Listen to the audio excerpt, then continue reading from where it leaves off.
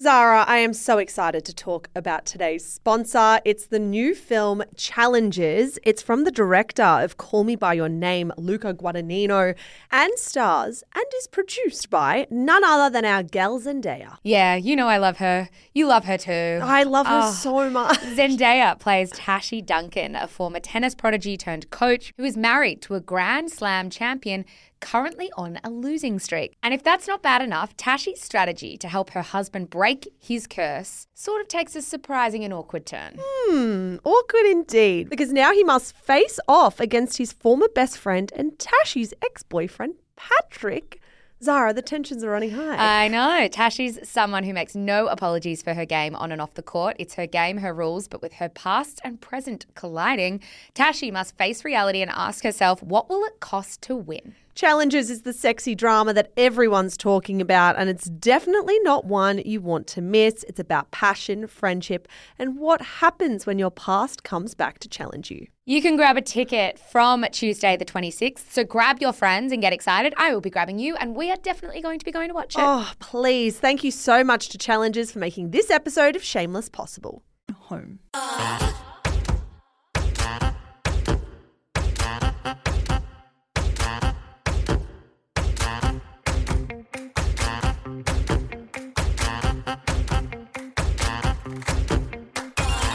Hello and welcome to this week's episode of Shameless, the pop culture podcast for smart women who love dumb stuff. You're joined, as always, by Melbourne journalist Michelle Andrews and Zara McDonald. Hello, and also happy 1 year. Did you know that it was our anniversary? I cannot believe, I think Vamp now is the ultimate reminder. I also loved that I used the word anniversary when I bagged you for using the word anniversary a couple of months ago. This is our 1 year. That's a huge deal. Happy birthday. Happy birthday to you too. And happy birthday to all the listeners. No, if you've been with us since episode 1, I'm very impressed. It wasn't pretty at the beginning, but look where we are now. Don't encourage them to go back. Coming up on today's show, Ashley Vines has landed herself in another scandal. And are we really betting on weight loss now? Plus the horrifying Michael Jackson documentary that everyone's talking about.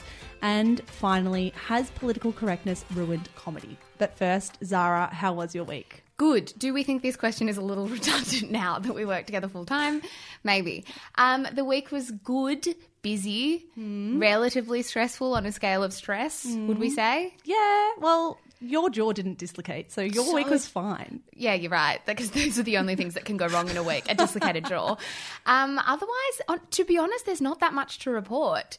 I have to say, though, we did announce Mechaland, that we are hosting Mechaland, which is great, on Tuesday, which is very exciting, coming up in May. If anyone is going to be in Sydney 17th, 18th, the 19th of May, come down to Mechaland. I think tickets are on sale as of March 20, so there's that.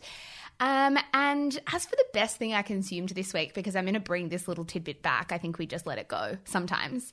I recommended an episode in our newsletter of The Daily, which I absolutely bet you haven't listened to yet. I try to listen to The Daily, and then other podcasts come up that are just more sugary and fun. This is a really important listen. So this is called What Hollywood Gets Wrong About Race, and it delves into why Green Book's win at the Academy Awards was so contentious.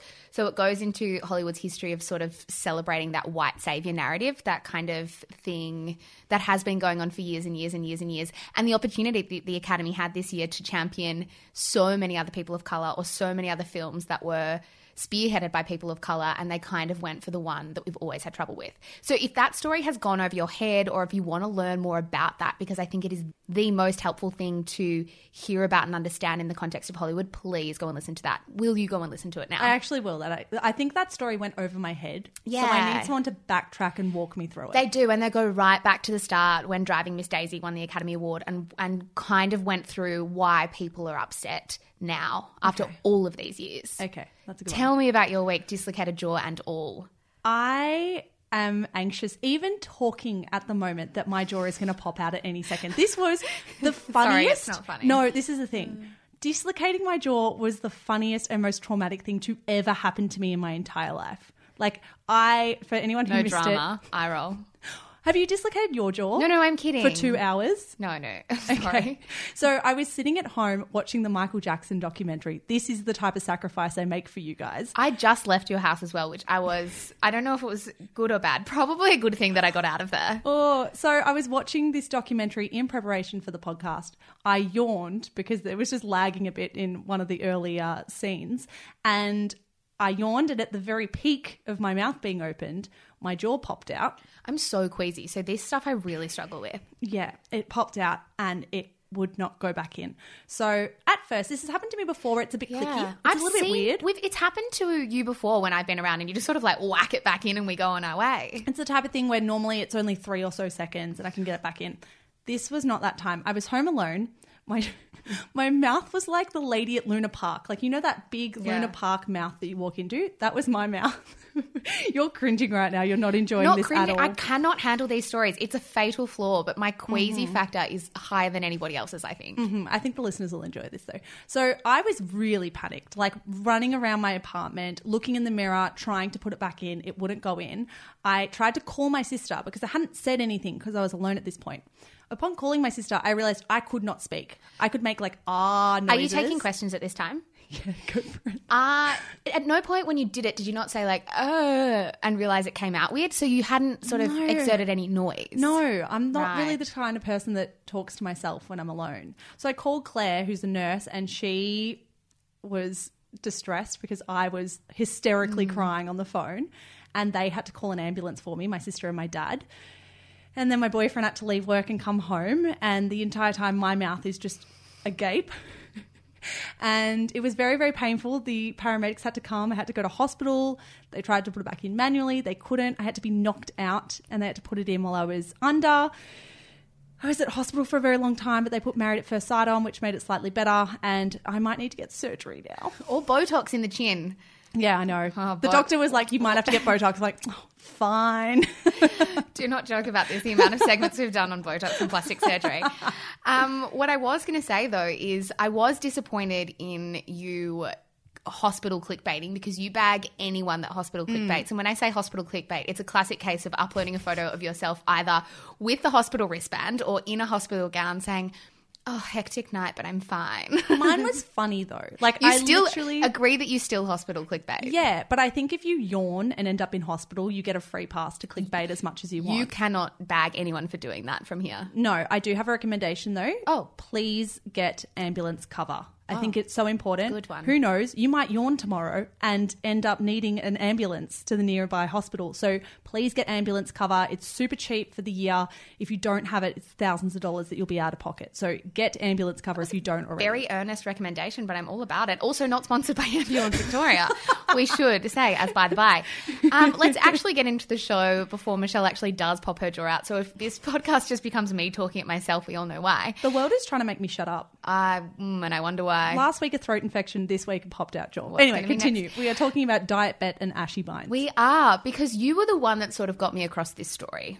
Yeah, well, I follow everyone on social media. And fitnessy stuff. Yeah, I'm very into fitness influencers. I don't know why. I just follow them out of curiosity. They're very unusual specimens to me. And Ashy Bines decided that for March, she was going to launch a program or a competition really in collaboration with Diet Bet, which is a company that puts dollars on your weight loss. So you can join a group or join a game with a friend. So Zara and I, we could get in a game together. And the idea would be that within a month, we have to lose as much weight as possible. We can each put, say, $500 towards it. And whoever wins the most weight after that month would take the $1,000 home. So Ashley decided to do this as kind of like a post-New Year's resolution, get back on track thing to her followers. What is surprising to me is that any big, major, established brand would not have question marks in their brain about something called Diet Bet. Yeah, so the tagline she used was bet to shred. The idea was that if you bet on yourself, it would be extra motivation. So she wanted her tribe to lose 4% of their body weight. In 4 weeks? In 4 weeks. That seems like a lot.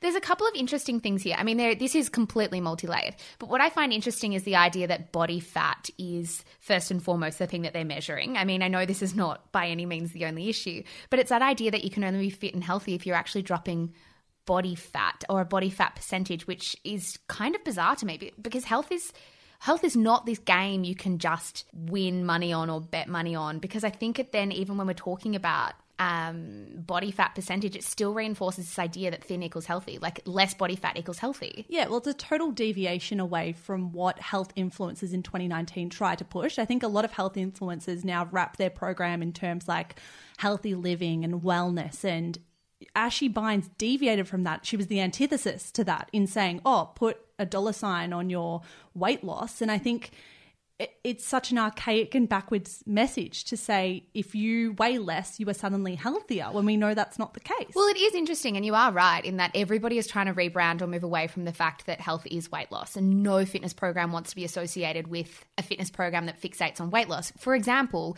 Kayla Itsinas has said in an interview before that she has very deliberately rebranded her Bikini Body Guide to the Sweat app for a very particular reason.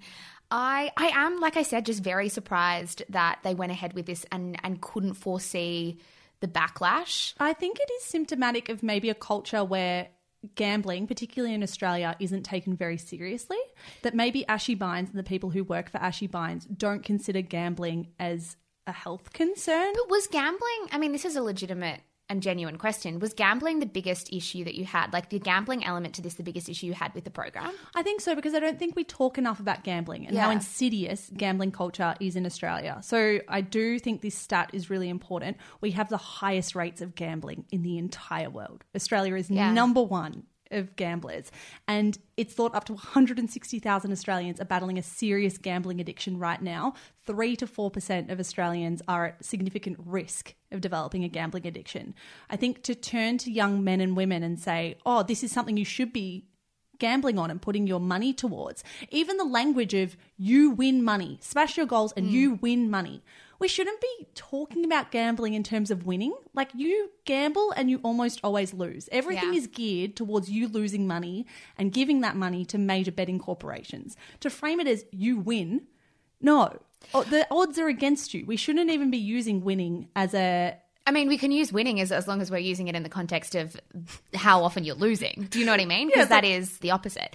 I see. It's funny. Gambling clearly was a concern for me in this, but my first and foremost concern was about the idea that weight loss is a game and that you're pitting people against each other, and it's sort of this smug, if I'm skinnier than you, I'm better than you because I just beat you. Like, that was my first and foremost concern, or that's sort of what riled me up the wrong way. I have to say, though, so Ashi Bynes decided to do this, got waves of what she called feedback, I'm going to say backlash, and filmed a video on Snapchat and said that they were going to pull the program, cut ties with DietBet. Clearly, they were getting quite a nice little check from DietBet through this partnership that they weren't going to take anymore, and they were going to refund anyone that decided to actually be a part of the program. I think, honestly, credit where credit is due. I think that we should be more encouraging or more accepting of people that do want to change their minds, that do want to fuck up. I think if we are still angry after somebody admits they were wrong and have changed their mind, then nobody's ever going to change their mind, and everybody's always going to be stubborn when they fuck up. I get it, but how many mistakes can someone make until we turn around and say you're being really irresponsible? At what point are you going to think about your actions before you act? I don't think we're under any danger of not calling Ashi Bynes irresponsible. No, I know. Ashi Bynes cops a lot of flack, and every single thing she does, rightly so, I should say, is under a complete and utter microscope. I just think in this kind of case, we should always recognize that if someone changing their mind and pulling something is a good thing, and we should be encouraging of that so that more people feel like they can change their mind and are still not going to be crucified for it. Yeah, that's fair enough. I am really happy that she pulled this quite soon after she announced it. We should say also that she's certainly not the only one that's ever done this. There are some pretty high-profile international fitness influencers who have partnered with DietBet, and we should say also make a cut from this kind of program. So it's the kind of thing that probably will rear its head again, and something that we should definitely keep an eye on. Absolutely. Thank you, next bitch. And now it is time for the quick and dirty. As always, we will bring you 5 stories from the rough and tumble. Why are you laughing already at the stories in the list? Because apparently I'm hosting this week's quick and dirty, but you decided 4 of the stories now that I'm looking at them. I feel like this is the only fair way to do this. Let me go back to what I was saying, which was we're bringing you 5 stories from what you might have missed from the news cycle. Michelle, take it away. Let me tell you all of my fantastic stories. Number 1, everyone is already thirsty for this year's Bachelor. That's from 10 Daily. Good choice, Zara. I would have put this in as well. Great. Actually, I want you to tell me that if you would have actually agreed with these stories. Yes. So let's talk about Matt/Stephen. So that's a little joke at, I think it was Woman's Day, or it was maybe New Weekly. What's New Weekly? Is New Weekly not a title? New idea, but that New is idea. very kind of bougie of you to pretend you don't know the tabloids' names. So snobby. Yeah. So one of the tabloids made a mistake. They leaked this Bachelor news. They announced The Bachelor the day before Channel 10 came out. Classic. They said his name was Stephen and that he's a doctor. Not exactly the truth. His name is, what is it, Matt? His name is Matt, and he's doing a PhD in Astrophysics Yeah, or he's something. an astrophysicist. He's very hot. Someone was clearly trolling one of the tabloids in calling him Stephen, and I'm all about it. Like, if they're going to leak it, at least they got one fact wrong, and with a name like Stephen, it's pretty amazing. He does look like a Stephen. I've got to say, when I found out his name was Matthew, I was like, really though? I'm kind of about, I think everybody is celebrating this Bachelor because there seems to be like a stroke of dork there, and that's what's been missing from the franchise in such a long time. Like, I feel like Tim Robards hot, charming, but like kind of stroke of dork there. I mean, he's on Neighbours now. I think to go on reality TV, you do have to be a bit of a dork. Really? Yeah, a little bit. To go and be the Bachelor, you've got to have that. I don't know, actually, we had Richie awkward. Strawn, and I was Yeah. not about. See, this is the thing. I want a stroke of dork, but I don't want full dork, which is why I was very in support of Tim Robards and not so much in support of Richie. You were very in support of Matt. We were in the back of an Uber when we found out, and you were just scrolling through his images going, all right. Okay, so full disclosure, these were the pat photos that were taken while he was on a date. Then Channel 10 released their official Bachelor portrait, and I sort of cooled a bit. The official portraits never look good. The pat photos looked amazing. He's very cute. I'm very, very happy they've gone back to their roots and picked a guy that none of us know, because the Honey Badger fucked it up for all of us. So. And yeah, they've clearly gone for the antithesis of the Honey Badger. The other interesting thing is this was making international news on Twitter. Like, I was seeing US Bachelor commentators talking about how lucky we were to have a hot astrophysicist as our Bachelor. I'm so excited. Mitch should be very concerned because this is my type of guy. Yeah, but you're not on the show. Would they Shall we ever remind- let either of us, like 2 podcast hosts of a pop culture podcast, I'd go on love The to be the Bachelor? mole on there. I would love it, but I don't think we'd ever be allowed. My second story, 30 things I learned before turning 30. That's from Elle Magazine. Good choice, Zara. I would have Thank put this in you. as well. Would you like to explain? So this was a piece from Taylor Swift. I think she must be about to drop an album. Like, there's so much going on at the moment with Swift. With Taylor. I don't know, maybe just I should use her full name, with Taylor Swift. And she wrote a kind of blog post, a listicle on 30 things she's learned before 30. I have to say, I'm never a fan of these stories. I just find them so juvenile. But this was surprisingly insightful. Yeah, well, it wasn't the first time we've seen this exact format. We've seen other people write 30 things I learned before I turned 30. So I didn't have high expectations clicking in, but I loved the article itself. Same. I really appreciated how transparent she was about her mistakes in the past decade and what she's learned from it. Even like the stuff about romantic love and how she's moved on from this game playing persona that she really played into for a long time. She's definitely trying to get that wholesome image back, and she's doing a very good job of it. I have to say my favourite one was when she talked about how, and whether or not this was genuine or legitimate, I'm not sure, but regardless, she spoke about how when she was younger, there was a lot of insecurities about her inability to make friends, and she touched on the fact that she felt it was a mistake that she sort of broadcast new friendships so publicly when she found them, which obviously was in reference to that infamous Girl Squad that we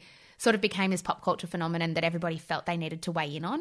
Yeah, I think my favourite one was when she discussed her hatred of any fat on her body and how she moved past that. I mean, I don't want to project too much, but that was quite indicative of the rumours that I think she had an eating disorder or problem eating for some time in her early 20s. I think putting that in the listicle and putting it quite high up to say she doesn't loathe every inch of fat on her body anymore, I think that's telling. I think she said it that way for a reason. Oh, for sure. And it was pretty high up in that list too. One thing I did want to finish on with this is I read a very interesting piece on The Cut about this article.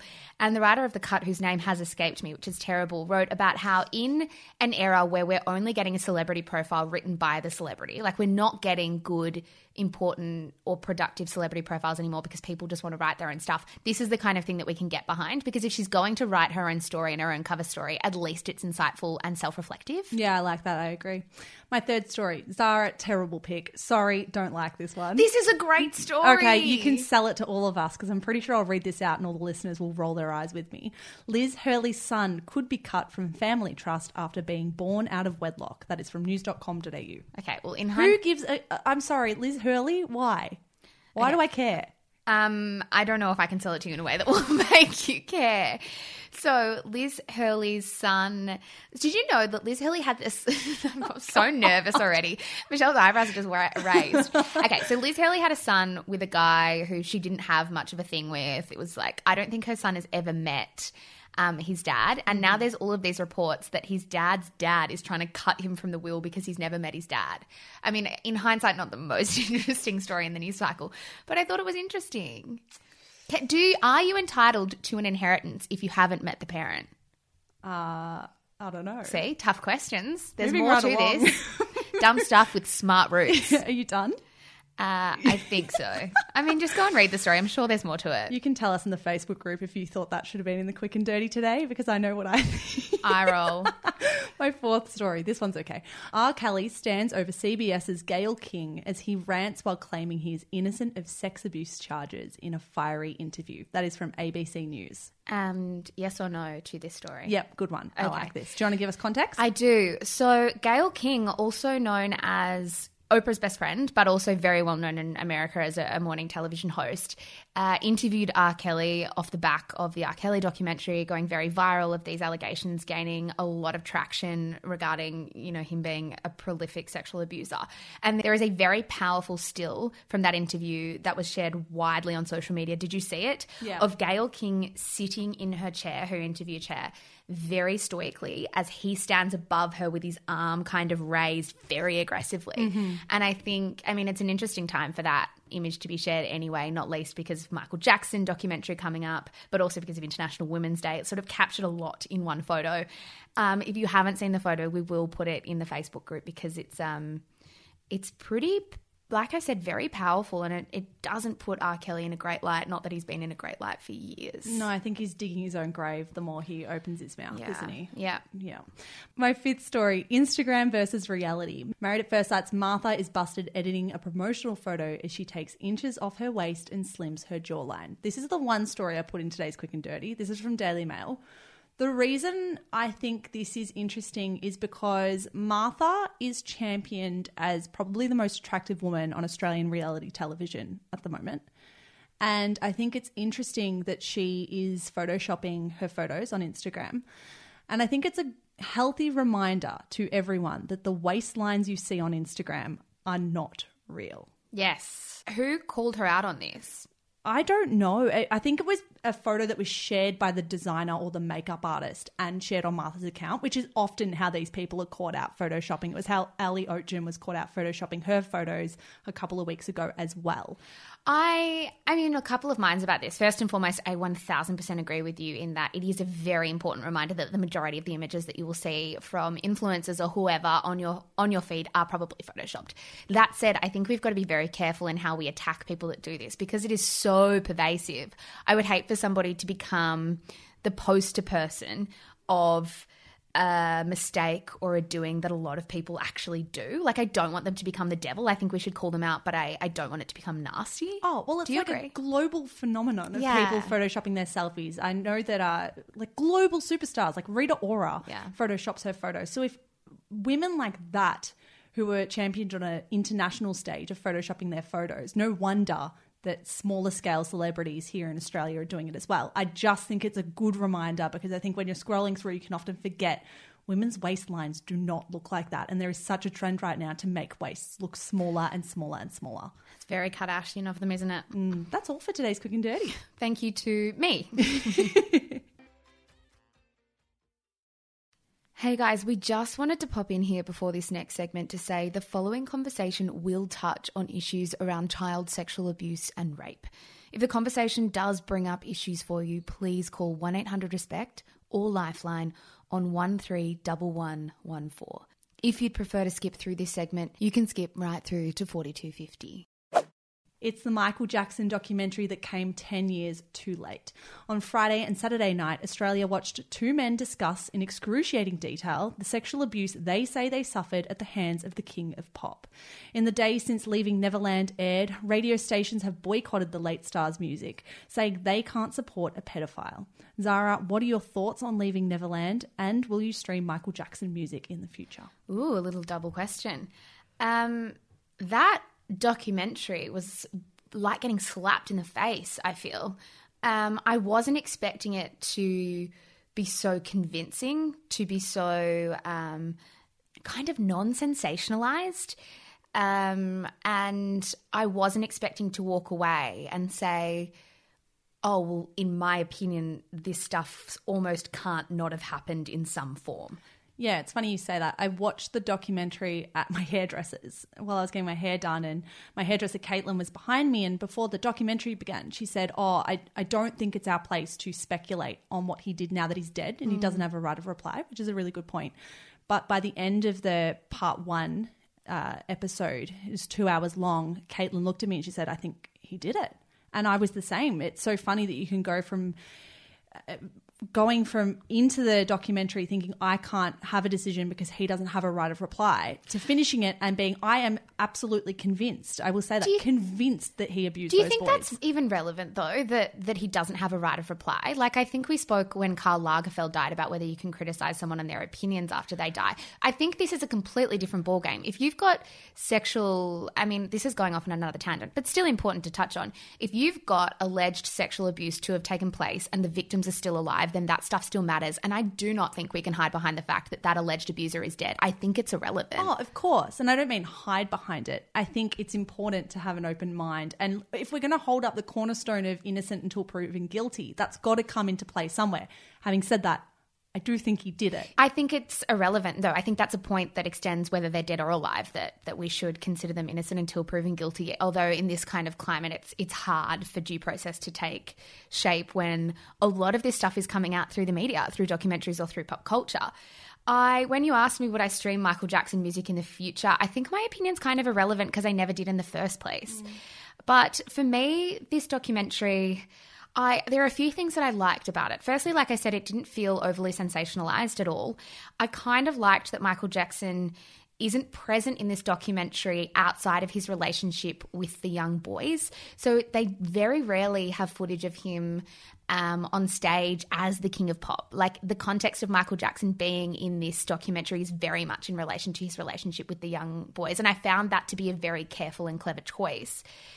One thing I did think as I was watching it is, I don't know if this was just me. I'd be interested to hear your opinion. But there's something about the way that we frame Michael Jackson as an alleged abuser now that feels like we're not assuming that he's sort of like this deadly, evil kind of guy. He's sort of painted in this mystical guy that's a bit odd and troubled. Like, he's very much painted in that light rather than this is a really messed up human who manipulated. I don't know. Is that just me? No, because when I think Michael Jackson, I think Wacko Jacko, which is the headline but that's and the what label. I mean. There's very much like an air of mystery and oddity to it rather than like pure deliberate evil. See, yeah, I don't know. I think of him as a sick individual when I watched the documentary. For those who missed it, we will give some facts just to contextualize the stories for you. So James Safechuck is from the US, and he says he was abused from the age of 10 years old. He, in one scene, pulled out a box of jewelry that Michael Jackson allegedly used to bribe him into sexual acts, that he really liked jewelry as a young boy, and Michael Jackson would take him to designer stores and have him pick out gold rings and necklaces and jewels. What's so horrifying to me in those scenes of the documentary is how tiny the jewelry is. Yeah. Like, I think they obviously very deliberately get it out for a reason, but the minute that he starts opening that case with the jewelry and you see how small the rings are and you understand how tiny this child is, it's harrowing to see. Yeah. And then the second boy was Wade Robson. He's Brisbane born, and he was being assaulted, he says, from the age of 7. The thing that really stuck with me and convinced me is how similar the boys' stories were, and how the details, like the nitty-gritty of what they said happened and what Jackson would take titillation from, was near identical. And we should also be clear that in a couple of interviews that the director has given, one for Slate, I think, he was very clear in saying that these men have always been kept very far apart. They were kept very far apart for the sake of this documentary. So I think they recorded one over 3 days and another over 2 days, but they have very rarely met. So it's not like, I think you can assume, as some MJ deniers, as they're being called now, it's not like these two have sort of come together and decided to do this together. I want to talk for a second about radio stations deciding to pull the plug on Michael Jackson's music, as some have in the last few weeks. I think there was a lot of outrage about that before the documentary had even aired in Australia, which I found strange, because I don't know how we can have opinion and have that much outrage when we haven't actually sat in front of the documentary and understood its gravity.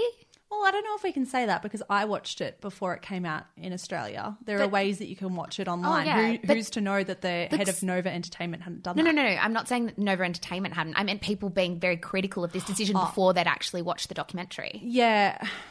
See, it's tricky because we don't know for certain. I feel like I'm 99% sure, but I'm not going to begrudge someone for saying he didn't do it, because he was never convicted of it. So I don't think we can throw a blanket over it and say this is a closed case, it's done. Because no matter what, we don't have his voice here. We don't have any of his input. He was acquitted by a jury in the early 2000s. We don't have a black and white answer to this story. Even if his voice was here, we'd still be saying the same thing, which was it's not a closed case because he hasn't been convicted by a jury. The thing is, I don't think that a radio station pulling Jackson's music is an indication that they think he is guilty, and I think that's where we get this stuff wrong all the time.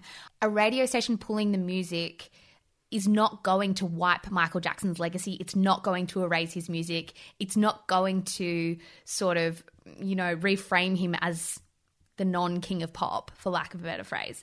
I think it says a couple of things. Firstly, it's a PR thing. Some radio stations just don't have the energy or time to deal with the fallout of actually airing the music, which is very pragmatic. And secondly, I think it's a personal preference thing. I think they're allowed to not play the music in the same way that fans are allowed to play it at home. Like, it's as an organisation, these people are taking a stand and saying, well, we probably believe that this happened and we're not going to promote the music, but that's not to say that the music doesn't exist. Well, I think it opens up a really interesting discussion more broadly about, do you want to support the legacy of a man who might have a muddy history? And I think it's really important to watch the money here, because money says a lot. Since Michael Jackson died, his estate has made $4 billion off his records, off his music, off all of the things that he has rights to. So money says everything. His estate tried everything they could to get this documentary pulled before it was aired on HBO. There is a $100 million lawsuit still in play about what was said in this documentary. I think there was such a great think piece in The Independent and in The Guardian about why we probably shouldn't be streaming this Michael Jackson music, because in our head it might feel detached and he's dead now, and no matter where you stand, it's just music, and the music will always exist. Exactly. But what we need to think is this music does go somewhere. It goes to his estate, and hypothetically, what if your streaming is giving dollars to people that helped cover up this alleged abuse? And that's what it is. The people, whole groups of people must have been around him if this abuse took place. The people at Neverland and the people in Michael Jackson's home were covering this up. There is no way that a 7-year-old and a 10-year-old boy should be sleeping in bed, and that's what they were, with the permission of their parents. There's no way that should happen. Yeah. Like, how did people let that happen? That is such a violation of childhood innocence. So when you stream Michael Jackson songs on Spotify, in some way you are supporting the people who let this. Yeah, and and I think that's your choice to make. And I think in this day and age, you do actually have the power. We are not beholden to radio stations to listen to our favourite music. When you say that the children were sleeping in the bed with Michael Jackson, I think this is a really important point, because when there've been question marks over Michael Jackson's legacy in the last, 15 years of his life, he never denied that he didn't occasionally sleep in a bed with a child. And I think a lot of people said, well, he's just saying it's like this very innocent kind of, I don't even know, brotherly like kind of relationship. And the director of this documentary told Slate that they felt the need to put a lot of detail about the sexual abuse quote-unquote crimes, I guess, because they're still alleged, in the film or in the documentary because of this. And he said, because Michael Jackson represented himself as someone who had an innocent interest in children but was intimate with them and close to them and physically affectionate and all that, we had to make this very clear it was sex. So you might watch this documentary and hear the detail and think that's a lot to take in, but there is a very specific reason that it's there, and that is because knowing that Michael Jackson was sleeping in a bed with a child is not new information. I don't know how to make this point because I don't want to appear to be shirking blame from Michael Jackson if he did do the things that he allegedly did. I began the documentary thinking I do not want to blame the mothers involved and I do not want to blame the fathers involved. And by the end of the 2 hours, I was so furious and upset that these mothers, stage mums, the fathers were out of the picture for whatever reason. I think marriages both crumbled around the same time. The fathers weren't in the vicinity, which again, I don't think is appropriate either. I think if it's your child, you're always responsible for them. But the mothers who were so close to their children and letting their little boys sleep in a bed with a 30-year-old plus man that they had just met in both cases, that is despicable to me. Like, I'm actually outraged that two mothers who were so pulled into this world of fame and fortune and glitz and glamour were such stage mums and were so hellbent on their boys succeeding that they put their boys, they served them up on a silver platter to this 30-plus man to sleep in a bed with them. Like, how is that possible? Okay. How would you arrive at that decision? Let's talk about this, because I don't think there will be many people that will watch this documentary and not feel that same fury. I really don't think so. And I think it's actually important for a lot of us to be responsible in our commentary about this and go and do the reading about how this stuff works. Firstly, the abuse didn't start for a couple of years after Jackson met both of these boys. So there is a huge and very manipulative grooming process that goes on when it comes to alleged pedophiles and how they actually, form these bonds with these children. The thing about grooming, the more I read up about it, is that you're not just grooming a child, you're grooming their family too. And I think for me, the first thing, we had a conversation about this, a very brief conversation about this when we accused these women and these mums of being stage mums. And then the more I read into it and the more I read commentary from psychologists who have weighed into this, it becomes a bit muddied, because then you think about families that let priests into their homes, or even the example of Larry Nassar was there. I think because Michael Jackson was so famous, it's very easy for us to see it as fame hungry when you consider that exactly the same thing has happened. So Deborah Boris, who is a clinical psychologist, told the Washington Post, the kids become very attached, then pedophiles are also very charming and able to win the trust of parents. It is a very gradual process. It's a long, gradual breaking down of boundaries. We're not mums. And I think we should be very clear about that. I don't know. That's not to say I'm not still angry about it, that somebody didn't protect these children.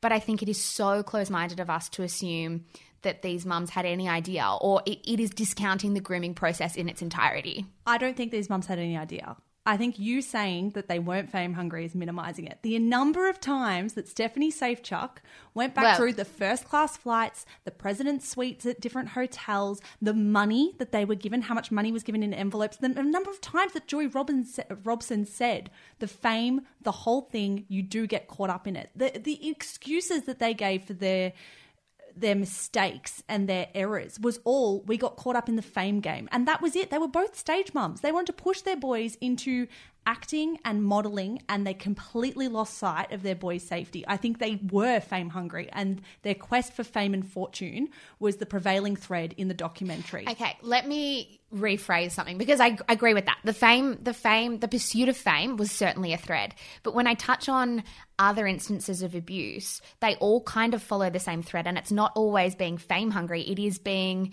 around somebody that makes you feel special. So in a lot of cases, it has been a priest. In the Larry Nassar case, it was somebody who was meant to be an expert. It's this idea that this very powerful person comes into the family and grabs trust from everyone.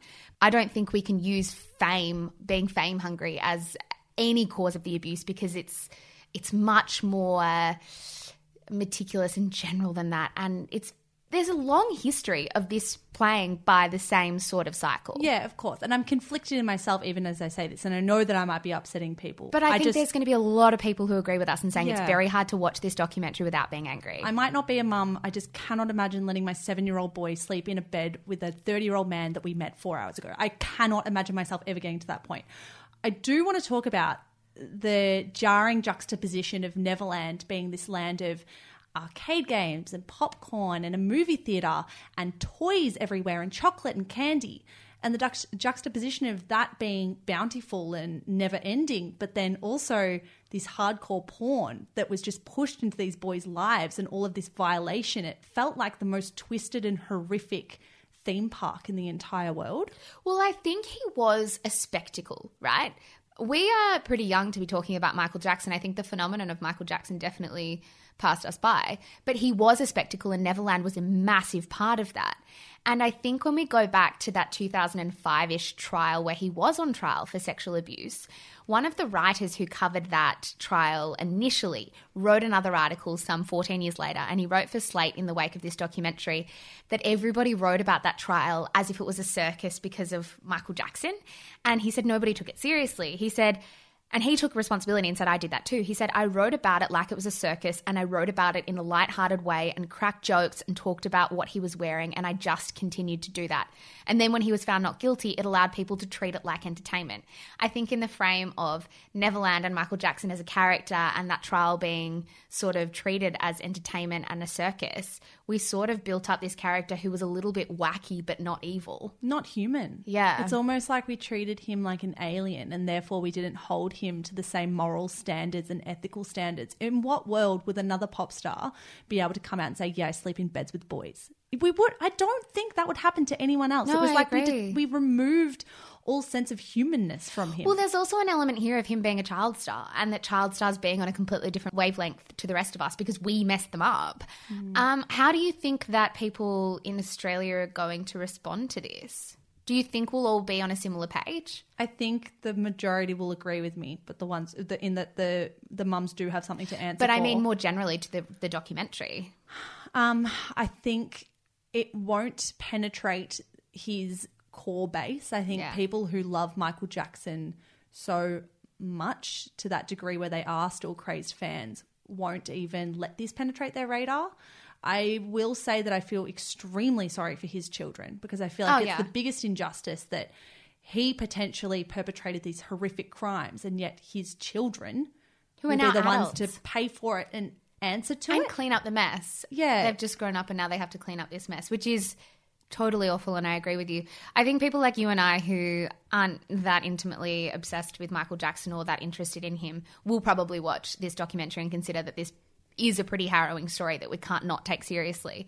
And I think that a lot of people will be on a similar wavelength. I think there'll be deniers, but I think the core group of us, I say us. The consensus will be. Yeah, the core consensus will be that this is a very convincing depiction of sexual abuse. Yeah, I do want to finish on one quote from Lucy Jones in The Independent this week, which was, "This is much bigger than the music. It's bigger than even Michael Jackson. It's about our hitherto lax attitude to men in positions of power who use their fame, talent and stardom and the infrastructure around them to get away with hurting and abusing other people." On Thursday, Vanity Fair dropped an interview with one of the world's most successful comedians. In promoting his new show, Afterlife, Ricky Gervais spoke a lot about trying to crack jokes and making comedy in a world that is becoming increasingly politically correct. At the end of the day, he said, "I'm going to keep saying what I want and there's nothing anyone can do about it until it's against the law." He went on to lament the fact his jokes have to be woke now in 10 years' time and that outrage is hurting comedy. Michelle, more broadly, do you think Gervais is right and that PC culture is hurting comedy?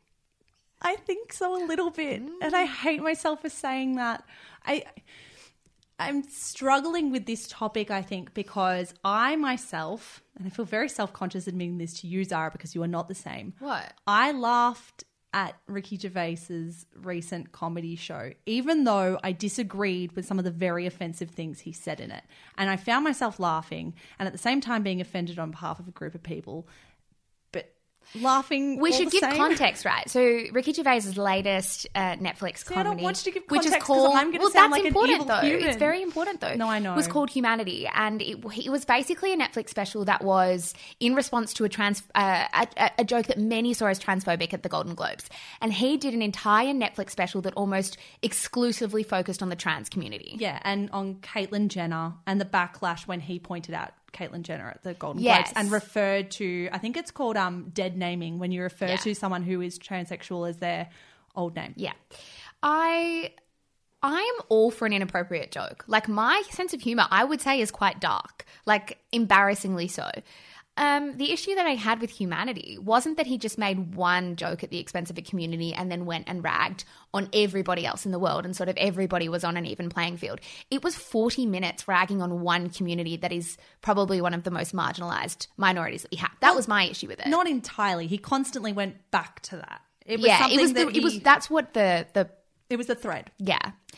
I am interested though, because I said to you before we started prepping this segment, this is going to be a hard one because I feel like I will come across as inconsistent in my opinions, but maybe that's exactly the point, in that everybody is kind of inconsistent in their opinions in terms of what they know is right and what they find funny. Yeah. And I think it's two different things for me. That I know that those jokes at the expense of Caitlyn Jenner are hurtful to lots and lots of people. However, in the moment, I find myself laughing at them, and I wonder if that's a shock value reaction. I think 100% is a shock value reaction. And that you know it's not something that you're allowed to say. And because you're not allowed to say it anymore, that's what's funny or shocking or surprising about it, that it's almost that like rebellion. Well, I don't even think a laugh is indicative of you finding something funny. I think you can laugh in shock or surprise or outrage. I don't think that PC culture is killing comedy. I feel like it's just making it more inclusive. Like, if your job is, as a comedian, is one where you can only make money when you're offending people all the time, then like maybe you're just not that good at it to work within the parameters that we're giving to crack jokes. Like, there's enough material in the world to crack jokes about it. Maybe you're not very good at your job if you can't find that line. Yeah, and I think maybe it's okay to offend when you are punching across or punching completely up. But when I think the problem that we're having here is that Ricky Gervais is a white man. Jim Jeffries, another very controversial comedian who says PC culture has gone mad, is a white man. So if it was women coming out and saying this, or people of color coming out and saying this, maybe it would be a different story. But what I do feel like is that white men have had free reign for centuries. And finally, we're pulling them up and say, actually, you can't have free reign anymore. And these are the parameters, and other voices are important too. They're chucking a bit of a hissy fit and reacting as if they're not allowed to say anything anymore, when that's not the case. You simply got to be a little bit smarter and a little bit more witty about it. Yeah, exactly. And I think I have to say, I've loved Ricky Gervais for a very long time. I've loved a lot of his stand-up. I loved The Office, the UK version. He is kind of annoying me lately because he's coming across a little arrogant in his response to people who are pulling him up for being politically incorrect. And Lindy West wrote a brilliant story in response to his Netflix special. And this is a little bit of a paragraph, but I hope you don't mind humoring me so that I read it out, because I think it exactly encapsulates what you just said. And she's talking about men who are lamenting, the left for gagging them. She said, "We've heard similar sentiments from hand-wringers across the political spectrum who insist that overzealous, politically correct college activists are strangling academia. We've heard it from pundits and politicians who insist that white men were so victimized by the sensitivity of marginalized people they had no choice but to vote for Donald Trump. Men who scream snowflake at rape victims feel so wounded even by minor critiques that they have been relitigating the same arguments about offence and free speech for decades. What they're actually reacting to is the message deep at the heart of March for Our Lives, of Black Lives Matter, of the Women's March. The world is bigger than you and it belongs to us too." I really like that last line, because I think this says a lot about maybe white male comedians who are struggling with the fact that the world is bigger than them and it is our world too, and we have as much say in the things that go down as they do. And this is the funny thing, right? So often I think this is a real movement that's emerging, that so many white men are coming out and saying, oh, we're not allowed to have opinions on things anymore, or we're not allowed to voice what we think. Which is funny, because then you look at the very men that we're discussing, the biggest men in comedy, Ricky Gervais and Jim Jeffries and the like, biggest men in media. Look at every man on a major media publication or TV channel, radio show. Look at the people with microphones in front of their faces. They're all white men. So to come out and say, we're not allowed to say anything anymore. We've just literally given you the 0.01% of shit that you can't talk about. And they're pretending, they're like throwing the baby out with the bathwater. But it's not even that they can't do anything. It's like, yeah, we're picking you up on stuff that you're saying, but you're not losing work for it. I mean, we talk about comedians not being able to make jokes, but how many of their careers are actually affected by it and how many are actually hurt by it?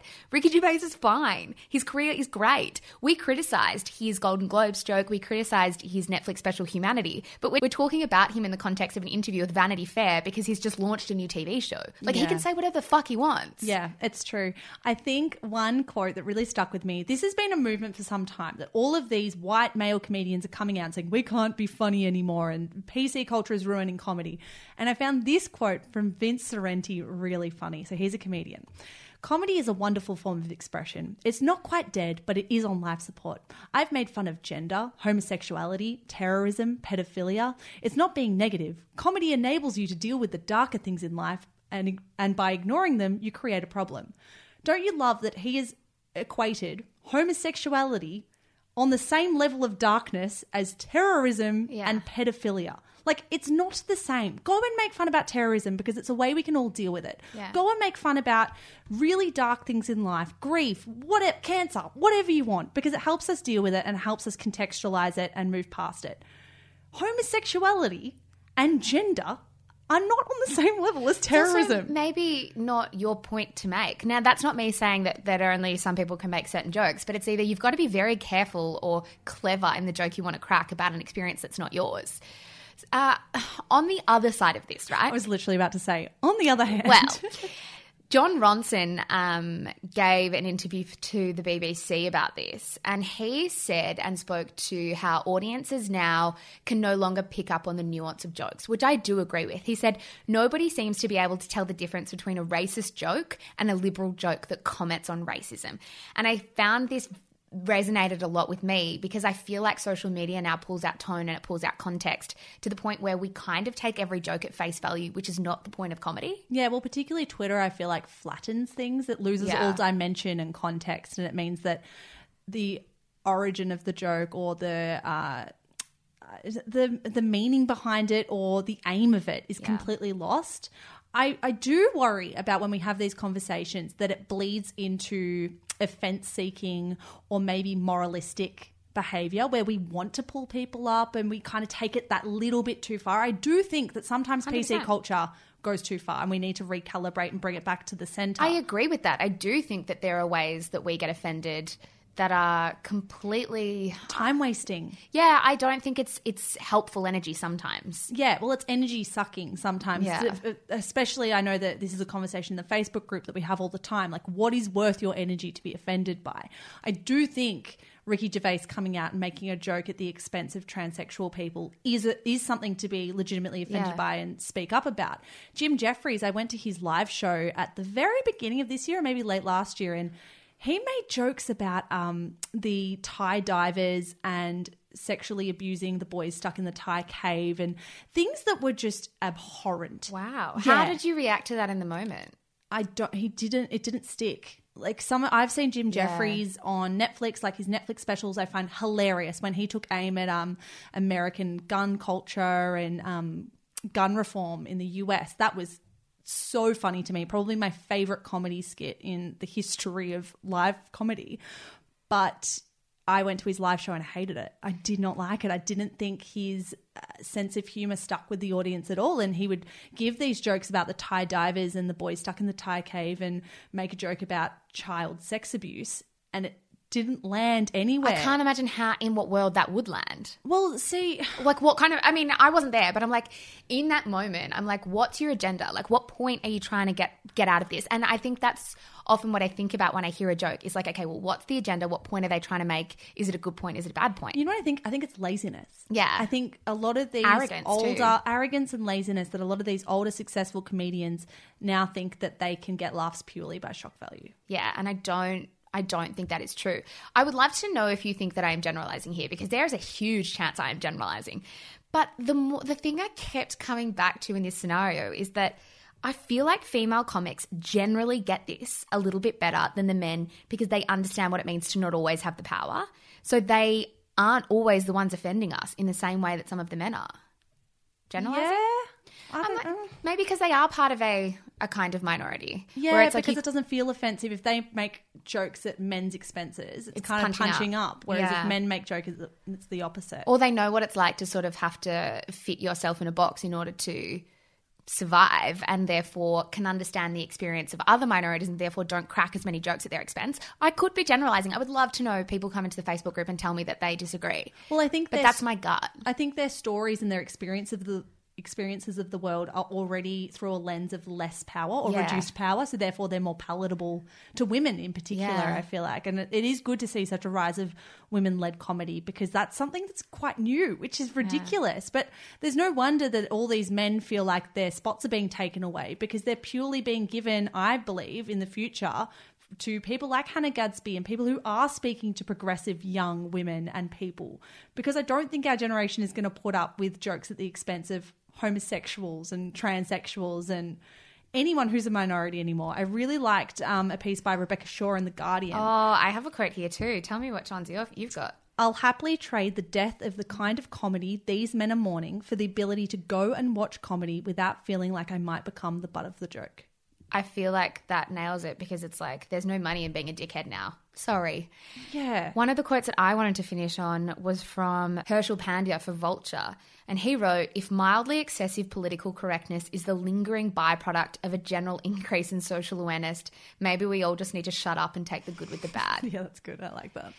I do too. Hey, I think that might be all we have time for. It is. Now, we have just announced our dog of Shameless. Sarah, would you like to inform the people, if you didn't see our Facebook Live in the group on Friday, a little dog by the name of Murphy won your award, and he's the Shameless mascot for the next 12 months. I feel like he's the only one that makes sense because he's like the ultimate Shameless listener. Like eyebrows always a little furrowed, maybe a little grumpy, a bit of resting. Grumpy? Yeah. A little, just sassy. A little bit of resting bitch face going on. A poker face. Do you hate our listeners? No. I'm talking about us and our listeners. I feel like we would all say that we've got a bit of sass to us, I would hope.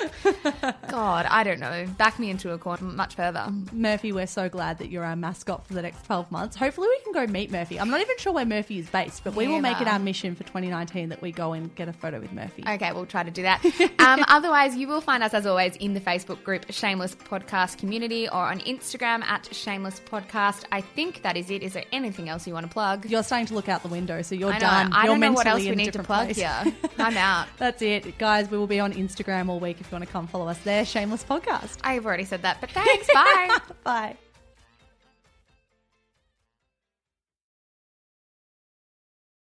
Hello guys, Mish here. I am the co-founder of Shameless Media. Thank you so much for giving us your ears and your mind and your time. We're so grateful. If you enjoy the stuff that we produce, may I recommend our brand new podcast, Style-ish. Stylish, if you want to say it quickly. Style-ish, if you want to take the long way through. It is our podcast for all things fashion, brand, business, and beauty. If that is in your wheelhouse, if you care about style content, you will love this show. It is, of course, more than just a show as well. It is a newsletter. It is an Instagram feed. It is a TikTok account. There is so much good stuff going out on Stylish every single day, starting now. So in your favorite app, search for Style-ish. Give it a listen, give it a follow. We are an independent media company and we would be so, so grateful for all your support. That's all from me, guys. Check out Stylish and have a good one.